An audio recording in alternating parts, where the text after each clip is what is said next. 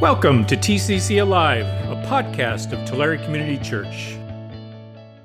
Hey TCC, I invite you to hear now the word of the Lord from the book of 1 John, chapter 1, verses 1 to 10. It says this: That which was from the beginning, which we have heard, which we have seen with our eyes, which we have looked at and our hands have touched, this we proclaim concerning the word of life. The life appeared, we have seen it and testify to it, and we proclaim to you the eternal life, which was with the Father and has appeared to us. We proclaim to you what we have seen and heard, so that you also may have fellowship with us. And our fellowship is with the Father and with His Son, Jesus Christ. We write this to make our joy complete. This is the message we have heard from Him and declare to you. God is light. In Him there is no darkness at all. If we claim to have fellowship with Him and yet walk in the darkness, we lie and do not live out the truth. But if we walk in the light, as He is in the light, we have fellowship with one another, and the blood of Jesus, His Son, purifies us from all sin. If we claim to be without sin, we deceive ourselves, and the truth is not in us. If we confess our sins, He is faithful and just, and will forgive us our sins and purify us from all unrighteousness. If we claim we have not sinned, we make Him out to be a liar, and His word is not in us. Friends, this is the word of the Lord. We say thanks be to God. Hey, Lord be with you, Tulare Community Church. My name is Ryan, one of the pastors here at TCC. We're beginning a new series that we're calling John Cubed. There are these 4 beautiful letters at the end of the New Testament that don't get a ton of play, and we want to throw them in front of all of you right now. We'll spend 1 week on each of the 3, starting with, naturally, 1 John. And in our passage, in the first 10 verses of the first chapter of the first epistle of John, we're confronted with a very real, very painful, very true reality about Jesus Christ. The light will set you free. The light will set you free. We'll get back to what that means in a minute. But first, I want us to go somewhere dark, somewhere cool. A place as quiet as it is spooky. When I was a kid, my dad and I would spend a week up in gold country once every few years. Angels Camp, Copperopolis, Sonora, that area up in the hills east of Stockton here in California. It's not a well-known area, but it's a beautiful one. And it's called Gold Country for a reason. This is an area that played host to the California Gold Rush 170 years ago. And as a result, there are these old abandoned gold mines strewn about. More recently, companies have bought up these mines for a different kind of gold, but one that pays just as well. Tourism. Tours of the mines are available, and my dad and I went on a few different occasions. And so you show up, they give you a helmet and a spiel about safety, and off you go. You see stalactites, stalagmites, the light from the lantern of the tour guide bouncing off ancient crystals in 1,000 different ways. The air, immediately 30 degrees cooler than outside. These creepy, soft sound of dripping water echoes through the cavern. Equal parts spooky and awe-inspiring, and the deeper you go, the darker, the colder it becomes. Heart rate picks up, breathing quickens, a twinge of fear runs its way up your spine. Suddenly the tour guide says, "Grab the hand railing and don't move."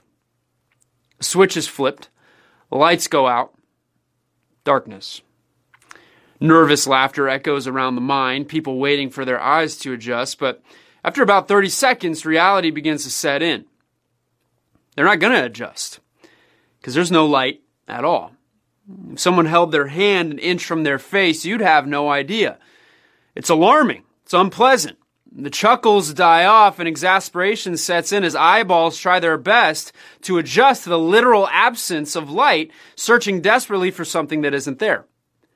And after a minute that feels like a decade, the tour guide barks, "Brace yourselves." The switch is flipped once more. The lamp clicks back on. Light floods the cave. All would seem to be well. But instead of relief, instead of joy, the primary emotion one feels is somewhere between fury and agony. That light is blinding. In fact, it's horrible.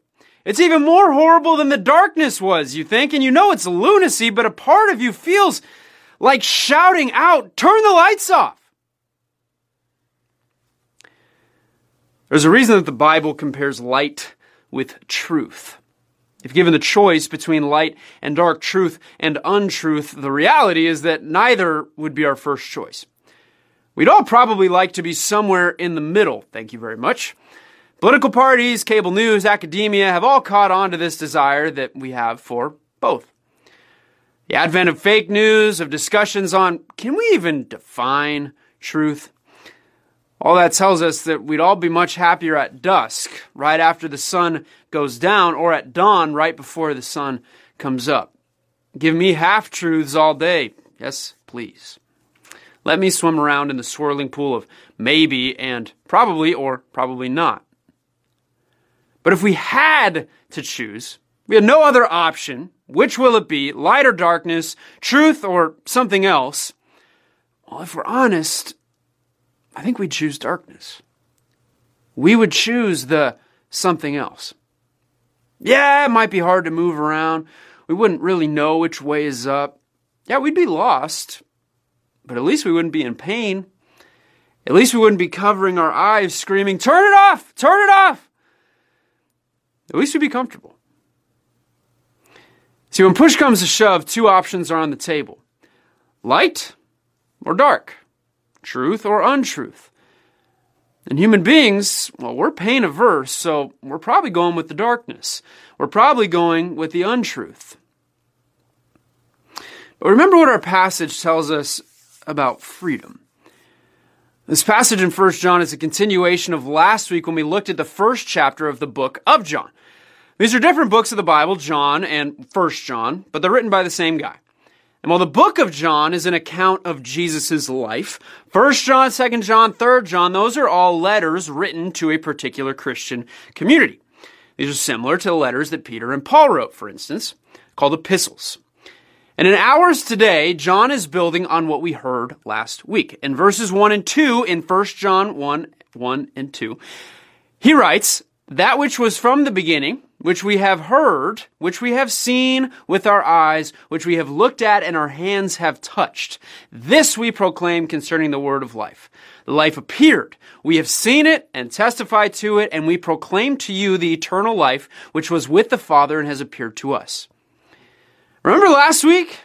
All of John's talk about the Word. Remember that? That Jesus was in the beginning, that Jesus was with God in the beginning, that Jesus was God. Now, a theme that John wrote about in the book of John is continued in this letter, 1 John. As we looked at last week, in him was life, and that life was the light of all people. The light shines in the darkness, and the darkness has not overcome it. And we see the same theme continued here in verse 5. He writes, this is the message we have heard from him and declare to you. God is light. In him there is no darkness at all. See, there is light, and there is darkness. And God is light, John tells us. There is no darkness in him at all. Which means that there is God, and there is everything else. There is God, and then there is darkness. Now, verse 6 is where it all comes full circle. He writes, if we claim to have fellowship with him, and yet walk in the darkness, we lie and do not live out the truth. If we live in darkness, we not only do we not live in light, but we don't live in truth either. Light equals truth. Light equals God. God equals truth. Darkness equals untruth. Untruth equals everything that isn't God. So there is God and there's truth. There is light and then there's everything else. John even tells us we know what that truth, we know what that light looks like. It looks like a man with nails hammered through his hands and feet, hanging in the air on a tree. See, there's Jesus Christ, and then there's everything else. I'm the way and the truth and the life, he said. Jesus is the light that shines in the darkness. Jesus is the truth. There's Jesus, and then there's everything else. I'm not making this stuff up, and you can choose to believe it or not, but the Bible is clear. You can choose light, you can choose truth, you can choose Jesus Christ, or you can choose everything else. You can choose darkness, you can choose obscurity, you can choose untruth. Your choice. Pick one, pick whichever you'd like, but you can't have both. It is impossible. There is no darkness in him at all. It's not my words. It's just what the Bible says. Live in the light, live when the sun is highest in the sky, or live at midnight with no stars, no moon, pitch black darkness, your choice. Whoa. Did you just say the middle of the day?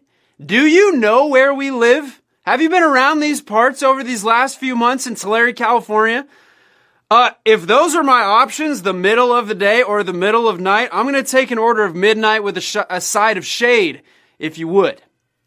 The light hurts. Not only is it blindingly bright, but it bears down on you, and there's absolutely nowhere to hide. On the path of recovery to sobriety from any and all addictions, what is the first and hardest step? Admitting that a problem exists at all. Why? Because the truth hurts. I won't sugarcoat it.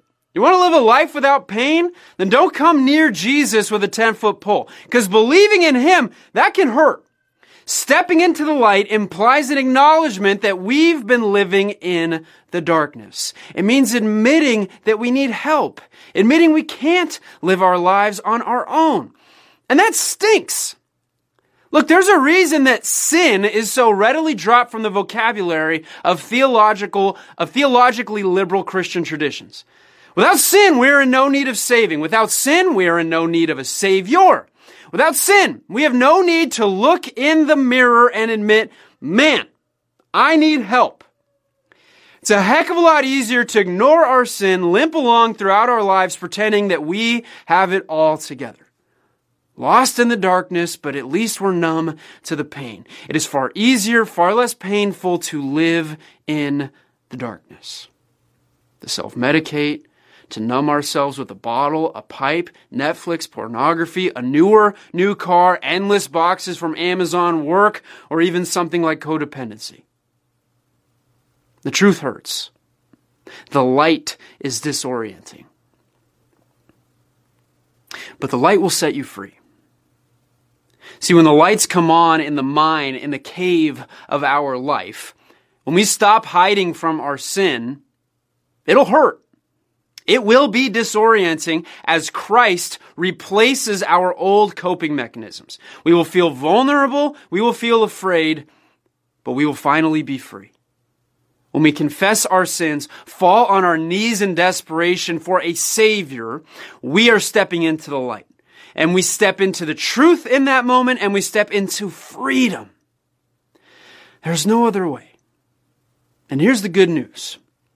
John writes in verse 9, if we confess our sins, he is faithful and just, and will forgive us our sins and purify us from all unrighteousness.